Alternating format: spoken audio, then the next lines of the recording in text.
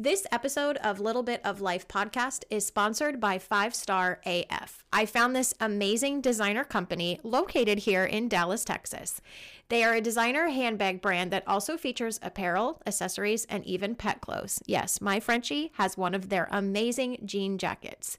They are based on celebrating the good life and all of the upgrades that come with it.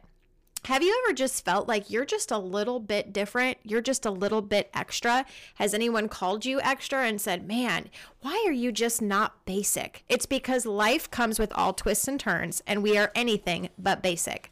Make sure you check them out at 5staraf.com and also on Instagram. They have incredible opportunities for you to shop from apparel, handbags, pride gear, pet gear, and the extras. Make sure you order today. Welcome to Little Bit of Life podcast. I'm your host, Tabitha, better known as Little on social media. A lot of you may know me from social media, but little is shown off the apps. This podcast is dedicated to having the real, raw, and occasional chats on topics of what we seem to think but don't say. Special guests will join in that have impacted me along the way. Very little is left off limits. Enjoy on your favorite streaming platform, watch live videos of interviews on YouTube, and let's dive into some topics together.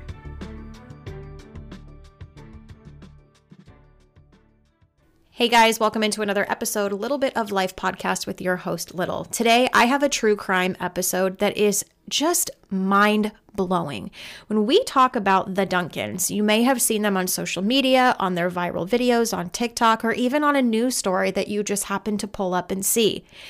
When we hear their story, especially in this day and age, we hear everything from ex-wives and ex-husbands and just really awkward and weird situations that sound like they were written in Hollywood for a movie. But this happened in real life with the Duncan family. We are talking about an ex-wife trying to get a hitman that did not work for her ex-husband. And what did she do? Her and her new husband chose to carry it out themselves. When you listen to this episode, I really want you to think, what would I have done in that moment? But better yet, if you've gone through a traumatic experience, do you allow that trauma to change your life and completely flip everything upside down? Or do you allow it to be a learning lesson and you move forward and ahead as a stronger person and also help others that may have gone through something similar? Sit back, listen to this incredible interview with the Duncans, and keep that in the back of your mind. Let's get started. Hey guys, welcome in another episode, Little Bit of Life podcast with Little, where it's everything that we seem to think but don't say. If my listeners, I know you have TikTok. I know you're searching that For You page. And I know that there is a couple that we have on today that you have seen their story. You've heard it in bits and pieces, part 1, part 2, part 3. Even you might have gone into their live and been a part of the action, so to speak. But when we're talking about their real life story and what has occurred to them, we're not only talking about the impact that that moment had, but what that traumatic experience has done in the healing process and the recovery process after trauma. Please welcome on Molly and Lindsay. Duncan, how are you guys today? We're good. Thank you for having us on. Yeah, thank you. I'm so honored not only to share the story with you on social media of what happened, because you're so open and vulnerable and expressing in detail what occurred. For those that maybe don't have social media, can you let us know from the start what happened in that fateful day that has now changed the rest of your life? To start? Yeah. Okay. So it was February 12th, 2020. It was honestly just a very normal day for us. We lived outside of a little town, Yellow Springs, Ohio, lived about 4 minutes out of town at that time. And we're just kind of going about and doing our morning routine. I think it was a Wednesday. We had ran in town, grabbed coffee, grabbed breakfast. He had just returned from a trip from Texas and had been gone for about 2 weeks. So we were kind of using the morning to catch up with each other and just, reconnect a little bit. And we were coming back home from that, trip in town. And it was a little before 11 a.m., I think, approaching 11 a.m. And I was driving. I usually drive. And I was driving we had a Tahoe at the time. And we were coming down the road, approaching our driveway. And down the road, we noticed we lived in kind of a rural area. So there were cornfields and, open areas down the road. And it was February again. So the fields they didn't have any crops or anything in them, but up the road, there was like an access field or access road to the field. And there was this dark SUV just kind of parked sitting there up the road. And immediately we both kind of like, well, that's odd, because we had lived at our house for a number of years and had never seen anything like that. And so we both kind of said, do you see that car up there? Like, what's that all about? And neither one of us, I don't think we were super over alarmed, but we definitely took notice of it. And so that was about it. And we pulled in our driveway. And when we pulled in, we had a gate at our home. So the gate was closed. And so we pulled in and stopped because there was an Amazon package like up against the gate. And then we were going to get the mail as well. So I told Lindsay, I said, I'll get the Amazon package. You get the mail. Well, in the time that I got the package, returned to the car, and he got the mail and started heading back to the car, unbeknownst to me, because I'm back in the car at this time, that dark SUV pulled out on the road and started just basically creeping towards our driveway, extremely, extremely slow. And you at that moment knew in your gut something was very wrong, right? Yeah, I reached in to get the mail. I looked out my left side peripheral vision. We never seen a vehicle in that location before ever in 4 years. And it started creeping out. And that's when I went, oh no, something's not right. And something inside my instinct. Yeah. It was just 100% instinct. It said something is just not right. And I felt my adrenaline dump. And when I did that, I grabbed the mail and I walked back to the car as fast as I could. And when I walked back to the car, I put the mail down and I said, give me your gun, to Molly. And interestingly enough, it's the first time I had never not had my gun. We both have conceal and carry license and permits, and we both carry. And there's a reason why we carry, and it's part of the story because my ex-wife had tried to hire a hitman to kill me. And so we had gone out. The sheriff couldn't do anything. And he says, you should probably get a conceal and carry and just learn to protect or defend yourself. And so that day is the day that it happened. And I went back and she opened up she didn't say a word. I didn't say why. Which I think is crazy because like I think back and like the natural response is what's going on? What do you mean? Like why? Yeah, didn't say but there a word. there was like something inside of me, I think at that moment that said just listen, because I had my conceal and carry weapon inside like the center console of our vehicle. And so it was like I could tell by the look on his face, and he was very like intent, just give me your gun. And I just opened up that center console and I handed it to him literally within probably 1 second of me saying that. I felt like this presence on my left side, the driver's side of the car.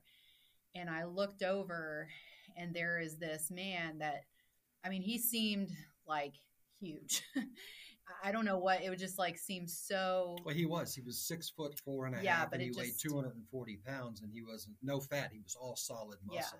Yeah. But he had a green camo ski mask on, so all you could really see was his mouth and his eyes. But it was all packed up. He had this big jacket on and everything, and he had a black automatic pistol, a large one, and it had a silencer on the barrel, a silencer groove on the end of the barrel.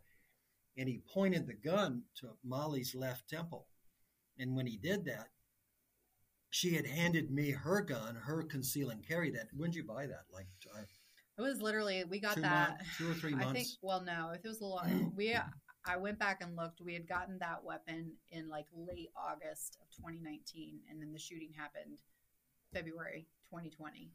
And so when she handed it to me, I chambered around immediately, and which the police couldn't believe that there was no round chambered. They were like, "You got to be kidding me! Why didn't you have a round chambered?" Which that also got a lot of engagement on TikTok. Yeah, like, TikTok why went did you crazy about not having a round chambered. We know. Yeah.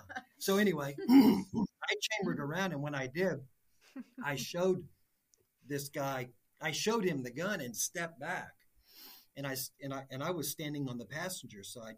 And when I stepped back, I was trying to get him to shoot at me instead of shooting Molly, because he was only a foot away from Molly and had the gun right to her head. And when he saw that, his eyes went big like that, and he turned the gun towards me and to shoot at me. And right when he turned the gun towards me, I shot through the back passenger window of the back row, the back seat of her Tahoe. I shot through the glass that was like literally an inch from me, and I shot through the glass that was behind Molly's head, and I hit him, and he went back. And when he went back, he came around. All of a sudden, I dropped down, and I was looking for his feet, and he comes running around, hit, shot, blood going everywhere, and he comes running around the back of her Tahoe, and she's screaming like for God, literally the top of her lungs, and all you can hear is gun fire going off, her screaming, and glass breaking. And he comes running around, and when he got to the back of the Tahoe, he looked to shoot me, and he thought I was up where I was before, and I had dropped down low. And so when he came around, I shot him again, and that's when I lost him. I couldn't find him. After he went back, and I could still hear Molly screaming. And then I was looking for his feet below the Tahoe, and I couldn't find him. I couldn't find him anywhere, and so I stuck my head around the back end of the Tahoe, and he was running across the street, and that's when I started giving him these really loud commands that people had called into the 911 and said, I can hear this guy saying, he sounds like a police officer. Well, I'm not a police officer. Well, they thought it was police, like the neighbors, they reported hearing police commands. It was actually him, because he was like, saying, stop, get down, show me your gun. Show me your hands, show me your gun, show me your hands. And I was giving him these very loud, very, very stern commands. And I wanted him to turn. I wanted to see where his gun was and where he had in his hands. And he stopped and he turned. And as soon as he turned, he had his hands here. And as soon as he turned, he went like this. But I was far away. And I shot him 2 more times. And then he dropped. And when he dropped to his knees, and I don't know why I did this, I just took off running straight for him. Molly was screaming for God, and I was running towards him, and I was trying to keep my bead of my Sig Sauer on him, and I couldn't because I was running so fast and breathing so hard, and my adrenaline was pumping. And as I was running towards him, he was just looking like this at me, and he had his hands down here.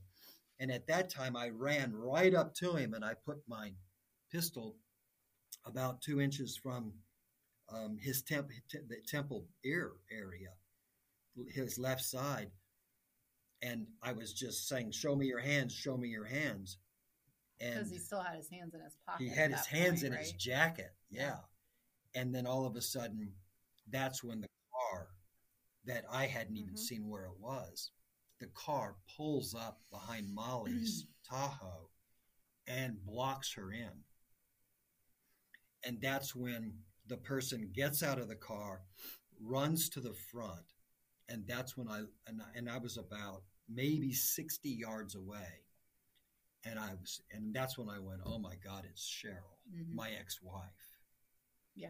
And that's when I like lost it. I was like, oh my God, this is not good. And she was a professional stunt woman. And so she was an expert with a gun. She could break a gun down like 20 times faster than me because she had been in stunts where she had done these, a lot of weapons. She'd used a lot of weapons, and she was a very, very good shot. And I was like, oh my God.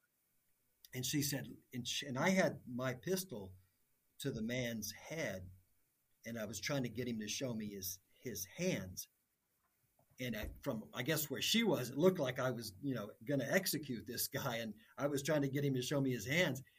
And she goes, Lindsay, no, I'm going to kill Molly. And she runs as fast as she can over to the door that I had left open, the passenger door that I had left open. And I was just like, I didn't even I didn't even blink. I ran, and I knew I was going to get shot in the back by the man with the mask on. And I was waiting to get shot in the back, and I was running as fast as I could to Molly, and I was waiting to hear the guns go off for Cheryl to shoot her. And as soon as I got there, thank God Molly had ducked down, because Cheryl went to the front of the car and put the gun in on Molly's head. Molly dropped down. I could hear her screaming like a child. And then Cheryl had moved around as fast as she could. And as soon as I got there, she was walking up to Molly, to the window, the driver's side window, getting ready to shoot Molly, somewhere in the head or the back. And I came running up as fast as I could, knowing that she was going to shoot me. She swings her gun towards me, and I dropped down, and I started firing my pistol. And that's when I knew I was hitting her. Mm-hmm. And that's when I didn't realize I hit her 5 times, and she went back and she hit the ground. And that's when I walked over to Molly. Molly was full panic attack. I mean, she couldn't breathe. She was screaming. She was crying. She was beside herself. And she was in a panic, like literally a panic. And I had to grab her head and say, stop. You've got to stop. And 911's on the call saying, what happened? What happened? Trying to get information. And I'm saying, stop. It's over. They're both dead. And 911's like, who's dead? Who's dead? Yeah. And well, because just to my vantage point, when he, because I'm in the car the whole time, like never even got out. In between 2 shootouts, like not sideways of shootouts, not a foot away. She is like in the line of fire of 2 separate shootouts. But I lost sight of him when he ran after the guy. And we didn't know who the guy, obviously we know who it is now, but at the time we had no clue that the man with the mask was Cheryl's current husband. Reed. And so when he chased after Reed across the street, I had no idea where he was. And all I could hear was yelling and gunshots, going on. And so and it's really interesting because like when this kind of thing happens, you're supposed to call 911, you're supposed to do something, but it takes your brain like a minute to register, like, okay, this is an emergency. Because I did at first, I literally just was screaming at the top of my lungs. Like that's all I knew to do. And then you kind of like, do something, call 911. He had dropped his phone down on the passenger side seat. I don't even know where my phone was. And I just, ducked down. I grabbed his phone and I called 911 and was, screaming at them. And it only took them like, I think 4 minutes to get there, but it literally seemed like an hour. Hours. Yeah. And I remember even like, I'm not proud of this, but I was like cussing. I was like, where, bleep, bleep, bleep, where are you guys at? Like, when are you going to get here? Because it seems so long. But I remember having this thought, like, because I didn't know where he's at. And all the gunfire going, she knew I was dead. I was like, you've got to go see where he's at. I mean, I still, if I can't let my mind think about it, but I just had like this image of him being shot in the middle of the road, like bleeding to death, and it's so like, you got to go help your husband. And right as I put my hand on the door handle to get out, that's when Cheryl came around. And I remember just that instant, like, because I didn't know who the guy was, but like when she came around, it was like, oh my God, that's like Cheryl. That is clearly, because she had sunglasses, a beanie, like she had her hair looked different, but I could still tell it was her. And I just instantly, and it's all on the 911 recording. Like that was the interesting part. Everything from start to finish basically was recorded from his phone, then to the 911 call. And so the police were able to trace everything that we said. And they were like, you're literally spot on. Like we're missing 10 seconds and that's it. Yeah. But you can hear on the 911 call me like saying her name and like, pleading with her. And I just thought like, there's no way. Like I assumed in that moment when I saw her, he's dead or bleeding to death. There's no way she's not going to go through with this. And so you kind of just try and like mentally prepare. And then out of nowhere, I like heard shots again, and I see her fall. And that's when I saw him like sprinting right up towards the her. side of my car. And I'm like, it was insane. And so then, I was like full panic, pandemonium. I mean, I don't even know how to describe that feeling. But I was petrified. I remember saying, because she fell right next to my car. I mean, that's where she died, like literally right there, like 2 feet from her door. And I remember saying, like, I want to get away, because I just felt like, like it's like a bad movie. She's going to get up and start shooting again, like. What happened was she was making noises because her lungs were filling up with blood, and she was making those noises at the end of life that the body can make. And the noises were horrible, and that's one of the things that I can't get out of my mind. Yeah. Mm-hmm. And Molly heard that, and it said to Molly, she's still alive. Right. And so Molly just kept screaming, she's going to kill me, she's going to kill us, she's going to kill me, she's going to kill. And that's when I took her hand and I said, no. I said, stop. I said, it's over. I said, they're both gone. They're dead. And that's when 911 calls said, Mr. Duncan, who's dead? What happened? Yeah. And I said, the people that tried to kill us, they're both dead. Yeah. And she goes, that's when she said to me, can you put your gun down? She goes, do you have when the police get here, sure. Absolutely. You don't want to know what I said. Yeah. Because I won't say it on your body. I said, I will not. I said, I will put my gun down when I see a uniform police officer. Yeah. A uniform police officer. Yeah. And this is how fast PTSD sets in. I calmed Molly down. The noises were still going on with Cheryl laying there, and the car was running that had blocked Molly her car. And I knew without a shadow of a doubt, there was going to be another person get out of the car with a gun, and then another person, and then another person, and then another. This is what my mind said. And Molly, I said, I'm going to be right back.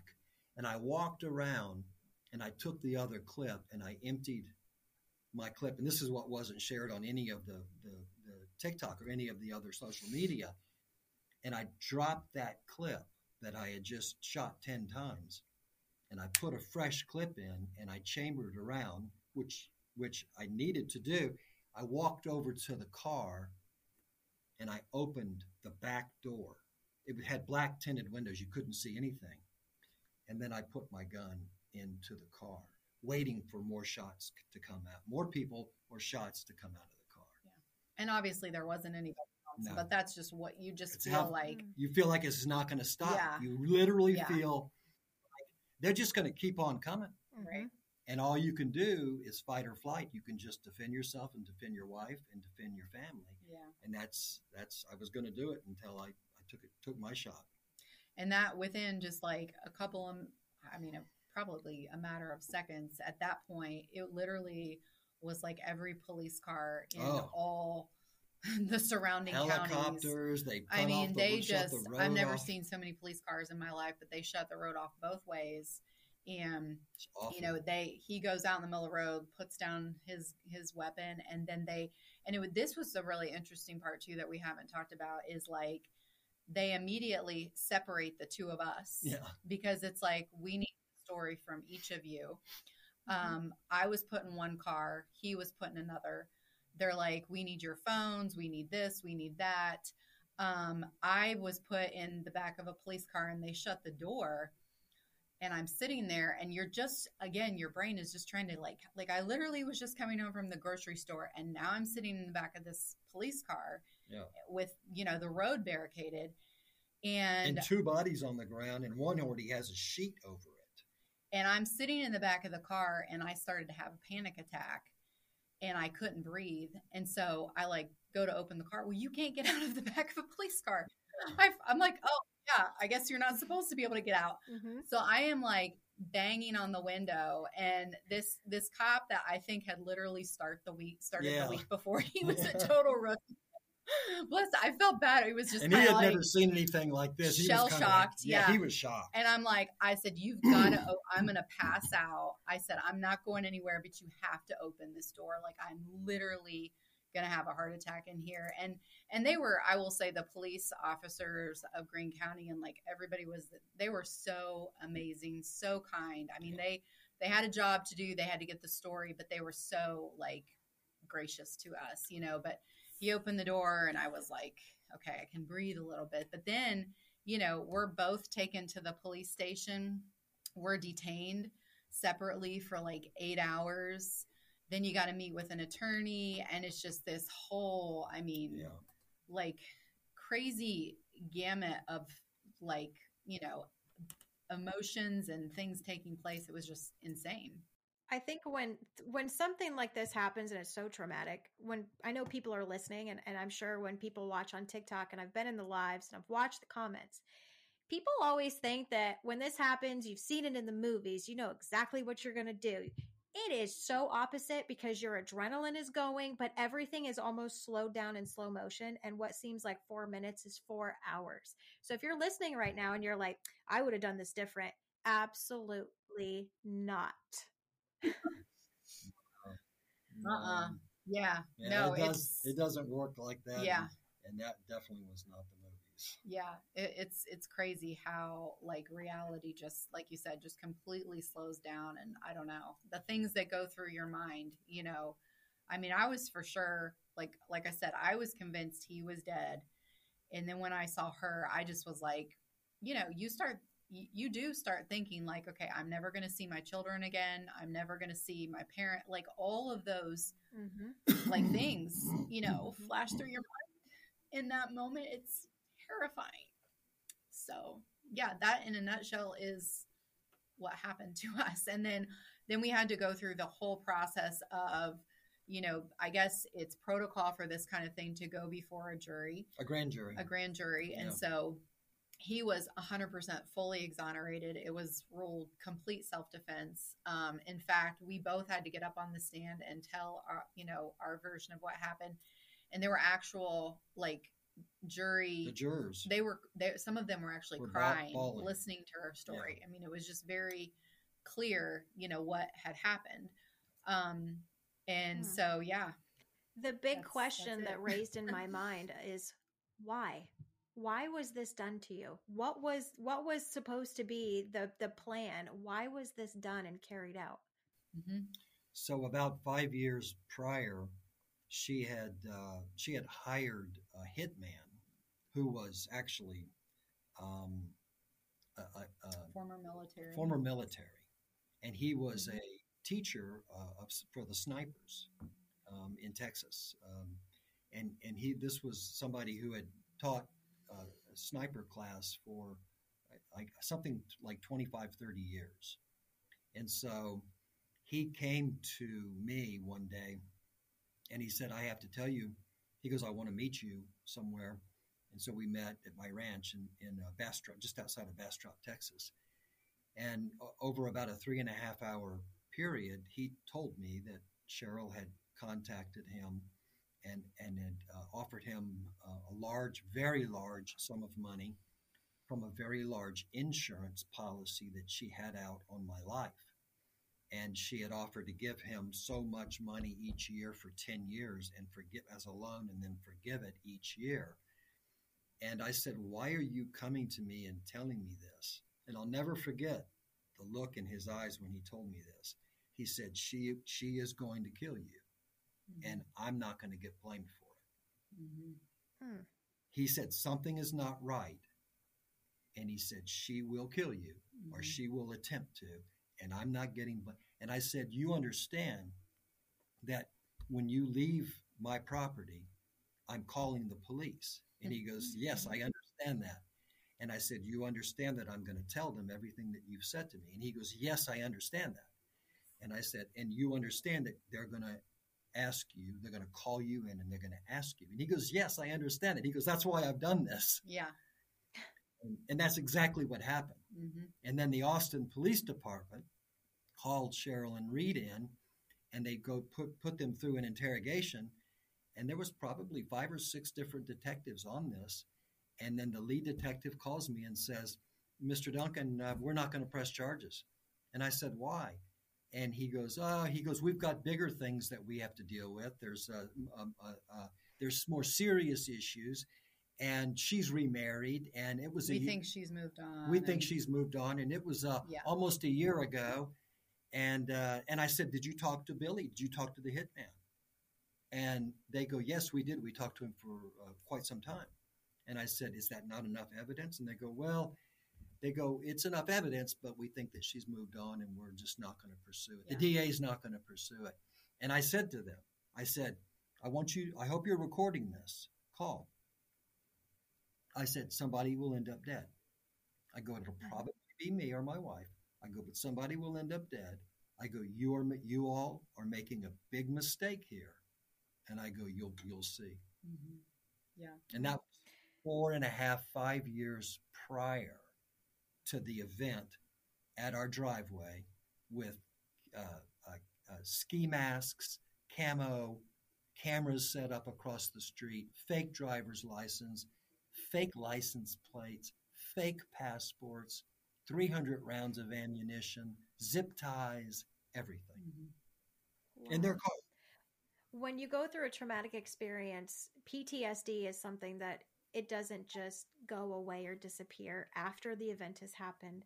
How has that affected not only each of you, but also your marriage? Because you went through this traumatic experience together, but each of your narratives, like obviously Molly, you were in the car. So your experience, you were at the same event, but it's different. And Lindsay, your experience was different. Yeah. So how has that worked within PTSD and your marriage and healing together, but almost in a different way on your own? Mm-hmm. We almost divorced. That's how it worked. Yeah. Yeah. Right. We putting it blunt, like just cut to the chase. Yeah, we almost divorced. We started self-medicating. We started suppressing it, and it doesn't. You can't suppress it. It's not suppressible.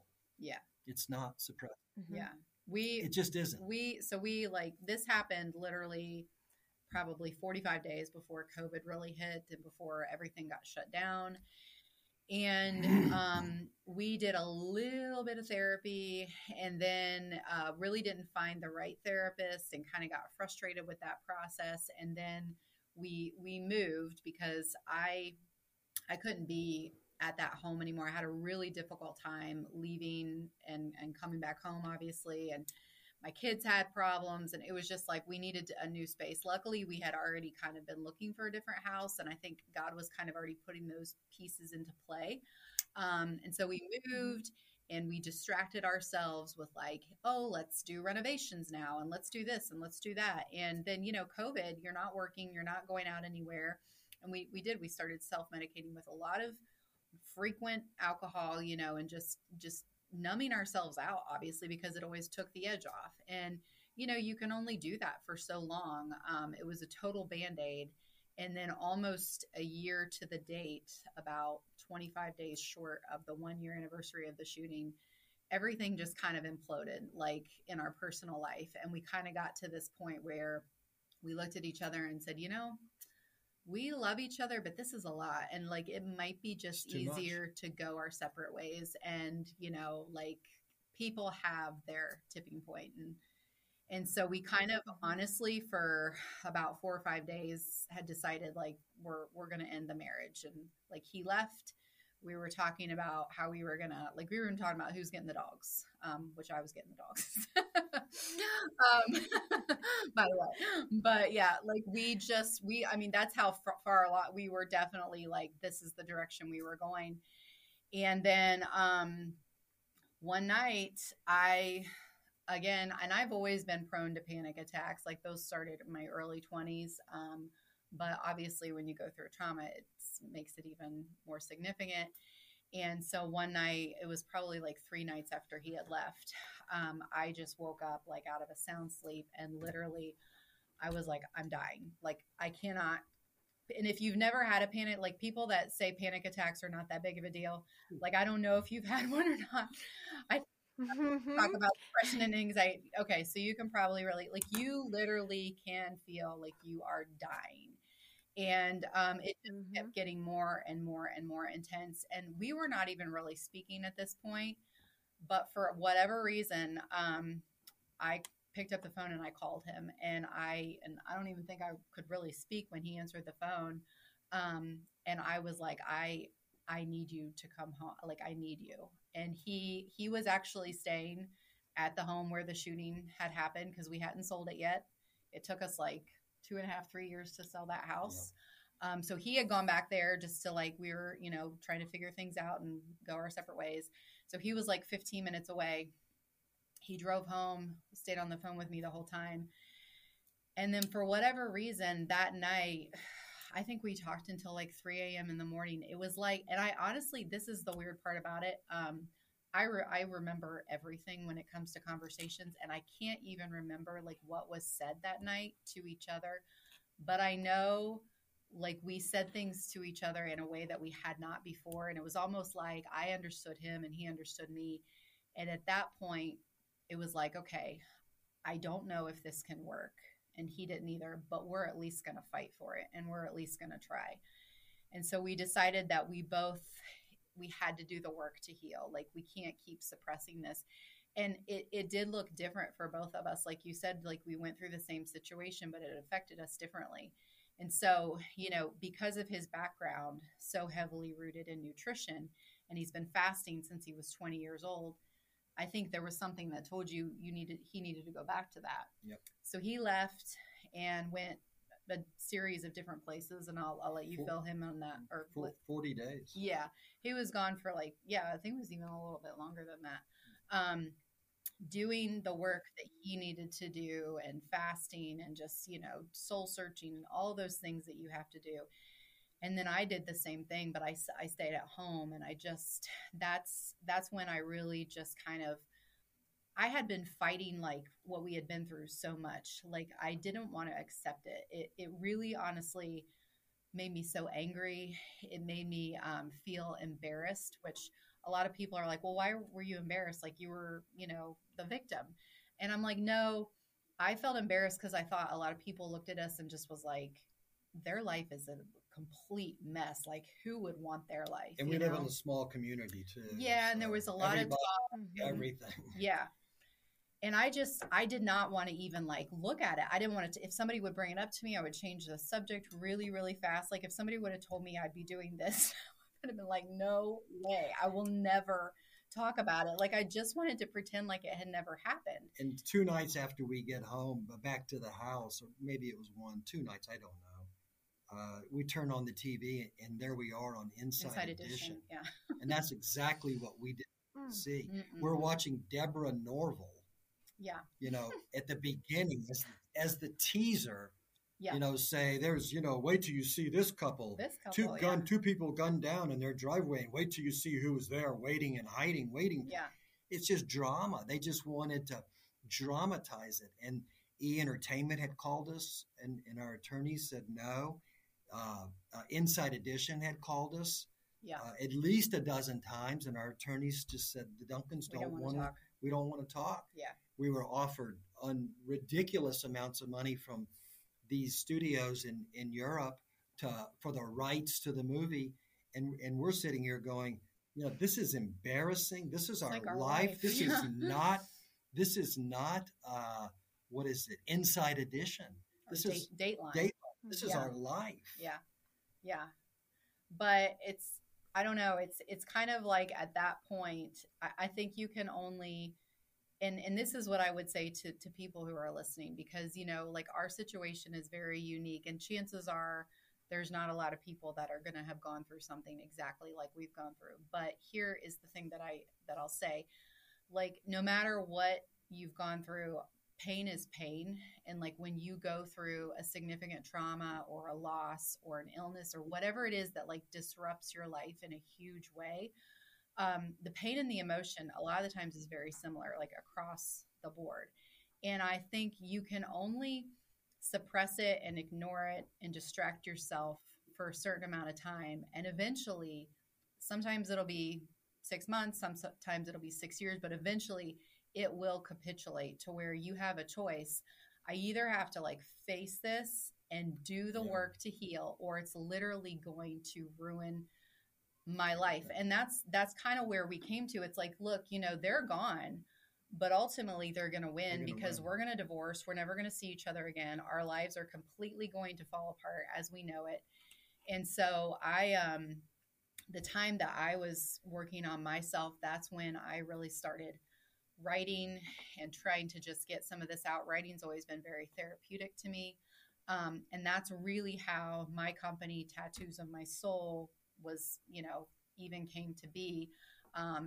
I was running on the treadmill one day when Tattoos of My Soul just came to me. I was like, that's a good name for like a blog because that's all Tattoos was just going to be a blog. That's all I was planning to do.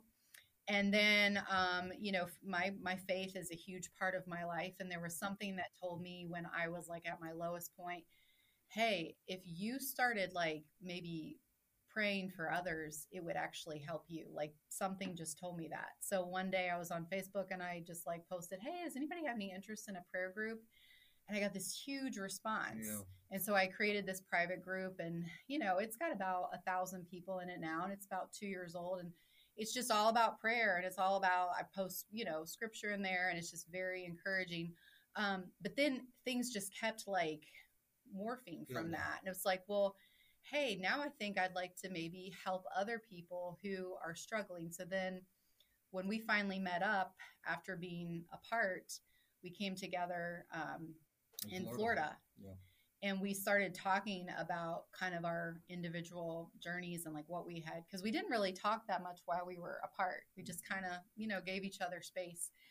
And it was very interesting because we both had come to the same realization that we needed to use this extremely painful circumstance to help other people and to do something good with it.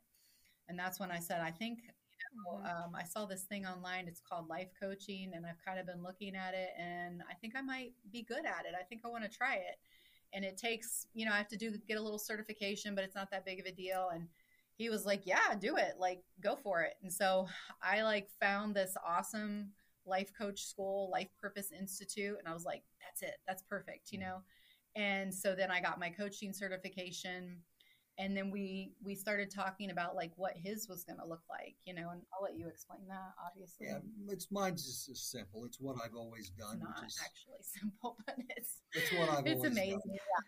Done. Yeah. I built 3 large nutritional supplement companies previously, and I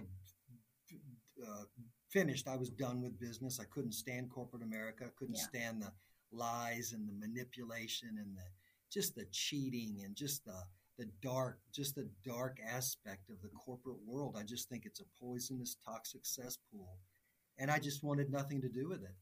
Mm-hmm. And so I was done. And after that day of, being spared, I just decided, I'm going to help people. Yeah. So that's what I did I think your story is amazing, and I think your story amazes so many people because of what happened, but it's not just about the craziness of how it happened and what happened, but I think what's really incredible about you as a couple is you're not allowing the trauma to define either one of you in where you were in that moment of your life versus where you're choosing to go next. When you're a victim of anything in response to trauma, PTSD, it can define you and, like you said, ruin the rest of your life, or you can use that as a tool to bring out your creativity, to bring out what you have and have available to other people. And I think that's what draws so many people to your story is not, hey, this happened and people look at it as entertainment, but it's the most traumatic thing can happen to you, but it's what you're doing next with it. And I think both of you are unbelievably strong and incredible for not only what you've been through, but turning that more into a positive direction to change your lives and helping other people. Yeah, thank you. We appreciate that. And I think too, you asked about the individual PTSD. Like I will say, like it's only been 3 years. So there's still things that I notice within myself. Like when it first happened, it was very significant and almost kind of crippling in a way. I've moved past a lot of that. But like for me, like, because both the shooting and then when him and I almost, parted ways, it came very abruptly. So I have like this thing within me where it's like any sign of anything bad, I kind of go into worst case scenario. Yeah, worst case, I kind of freak out a little bit, and I can go to just complete panic, and I really have to continue. And I think I'll probably have to do this for the rest of my life, continue to just say, the past doesn't equal the future. Like you don't need to freak out. You can manage this. And we did finally go to therapy and my therapist said something really good to me. And I've actually passed this along to a lot of my coaching clients. And he said to me one day when I was in there kind of in freak out mode, and he was like, Molly, he was like, you've survived like a shooting, you and Lindsay, you and Lindsay are still together. He's like, look at everything you've been through. You're still standing. He said, I'm pretty sure you're going to make it through whatever comes around the pike. And he said, but the thing you need to remember when you have that panic feeling is he said, you need to take a couple of deep breaths and then say to yourself, I have the tools to manage whatever comes my way. And that one statement, I don't know, like it just resonated with me. And I literally use it on sometimes a weekly basis. Like, okay, I can manage this, And I think it's just a learning process. It never goes away completely. It is tattooed on my soul. Like, that hence the name, like it's not going to go away, but it doesn't have to rule our life. We don't have to become addicted and numb ourselves out. We can choose a different route and we can help other people because of this trauma. And I think that that's what we're doing, and that's really why we're okay with talking about it. Cause there was some nasty comments like, oh, you're just trying to get famous or you're trying to make money off this awful thing. And it's like, no, but we're doing something good, but you have to understand where we've been in order to understand what we're doing now. So that's why we talk about it. And my PTSD is completely different, It's just like, I know it's not going to go away, and I just try to be a witness and see it, and I keep one check. Yeah. I think too, from what I've heard through speaking with you, is you did not turn away from either of your feelings with each other and with yourselves. I think that's very important going through a traumatic experience. It's okay to not have a timeline. It's okay to take it moment by moment, day by day, hour by hour. Do not be so hard on yourself that you feel that you have to get over something just because, society tells you. Yeah. It can take years. It can take an entire lifetime. But I'm impressed at how you both have not only taken the time for yourselves individually, because that's important, but then you're also working as a unit and as a team together based on sharing that experience, but also respecting the other partner of, you had your experience, I had my experience. We're going to work separately, but also find that place to come together. I think that's very, very important for the healing process. Yeah. No, it is for sure. And I don't know if you ever get over it. People like to say that. They'll use that phrase. And how do you ever get over something that you saw and something that you heard and something that you did with your own hand? You never get over it. You just have to process it the best way that you can. Yeah. And you just have to find the lessons and find the growth and find the why, the reason. Why did that happen? What's my lesson? What do I need to learn from that? I don't know. I'll never get over it, ever. But I'll continue to process it until I take my last breath. Yep. That's the key. You process and then you accept what you can in the moment of acceptance. I think that's extremely important. Yeah. And your moment of acceptance, it may alternate. One day you may accept it. And like Molly said, I was so angry. I felt embarrassed. And you're going to feel all those feelings in trauma because like that, you live in a small town. Everybody knows your business. I was born and raised in a small town in Ohio. We had the same mailman. We waved at our neighbors. If somebody got a new car, they knew before you even made it to your driveway. Oh, yeah. So you have this sense of accomplishment of who you are and success in your life. And when something happens like this, you go from a small community to the entire world using your life as an entertainment story, which is, I can't even begin to imagine adding that into processing and healing. And And I mean, I appreciate you guys coming on today and talking about it, because every time you talk about it, it's putting you right back in that moment, which is also a part of the healing process, and it makes it really difficult. Yeah. I think we've come a long way though. I mean, I know I can, because like I got through all of this. I only got choked up one time. So that's progress, right? Like, you have to take note of those little wins. Like I used to not even be able to talk about this at all. Like, so, you get, and I have, like I said at the beginning, I've come to this place where I will never pick what happened to us. I would never say like, oh yeah, that sounds great, obviously. But I will tell you, I'm a better human being on the other side of this. Like the empathy that I have for people now, like, not that I was this uncaring person, but when you go through something like this and then you see other people that are hurting. And our world is full of hurting people, you can feel it. You like recognize it on a completely different level, and then also too, I think like this, the self-confidence I have, like I know that I have strength within me. Like, it's been tested in a very large way.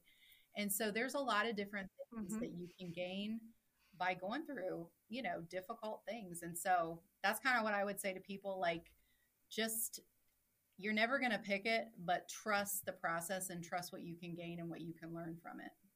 Mm-hmm. Well, again, thank you guys so much for coming on, sharing your story, but also showing people that you don't have to stay stuck in the traumatic experience.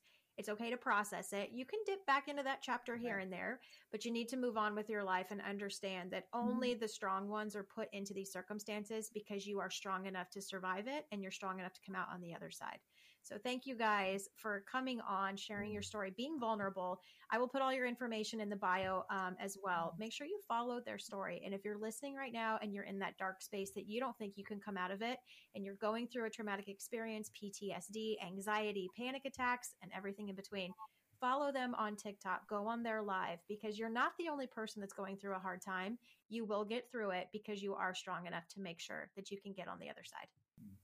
Thank you, Tabitha. It was really nice to meet you and talk with you. Thanks for listening to this week's episode of Little Bit of Life. Don't forget to rate, review, and follow today's episode on your favorite listening platform, and share these stories to more that need to be in the know. Get in on the action with the podcast Facebook, and follow the Little Adventures on Instagram at LittleCuteOneAZ. I'll catch you on the next episode.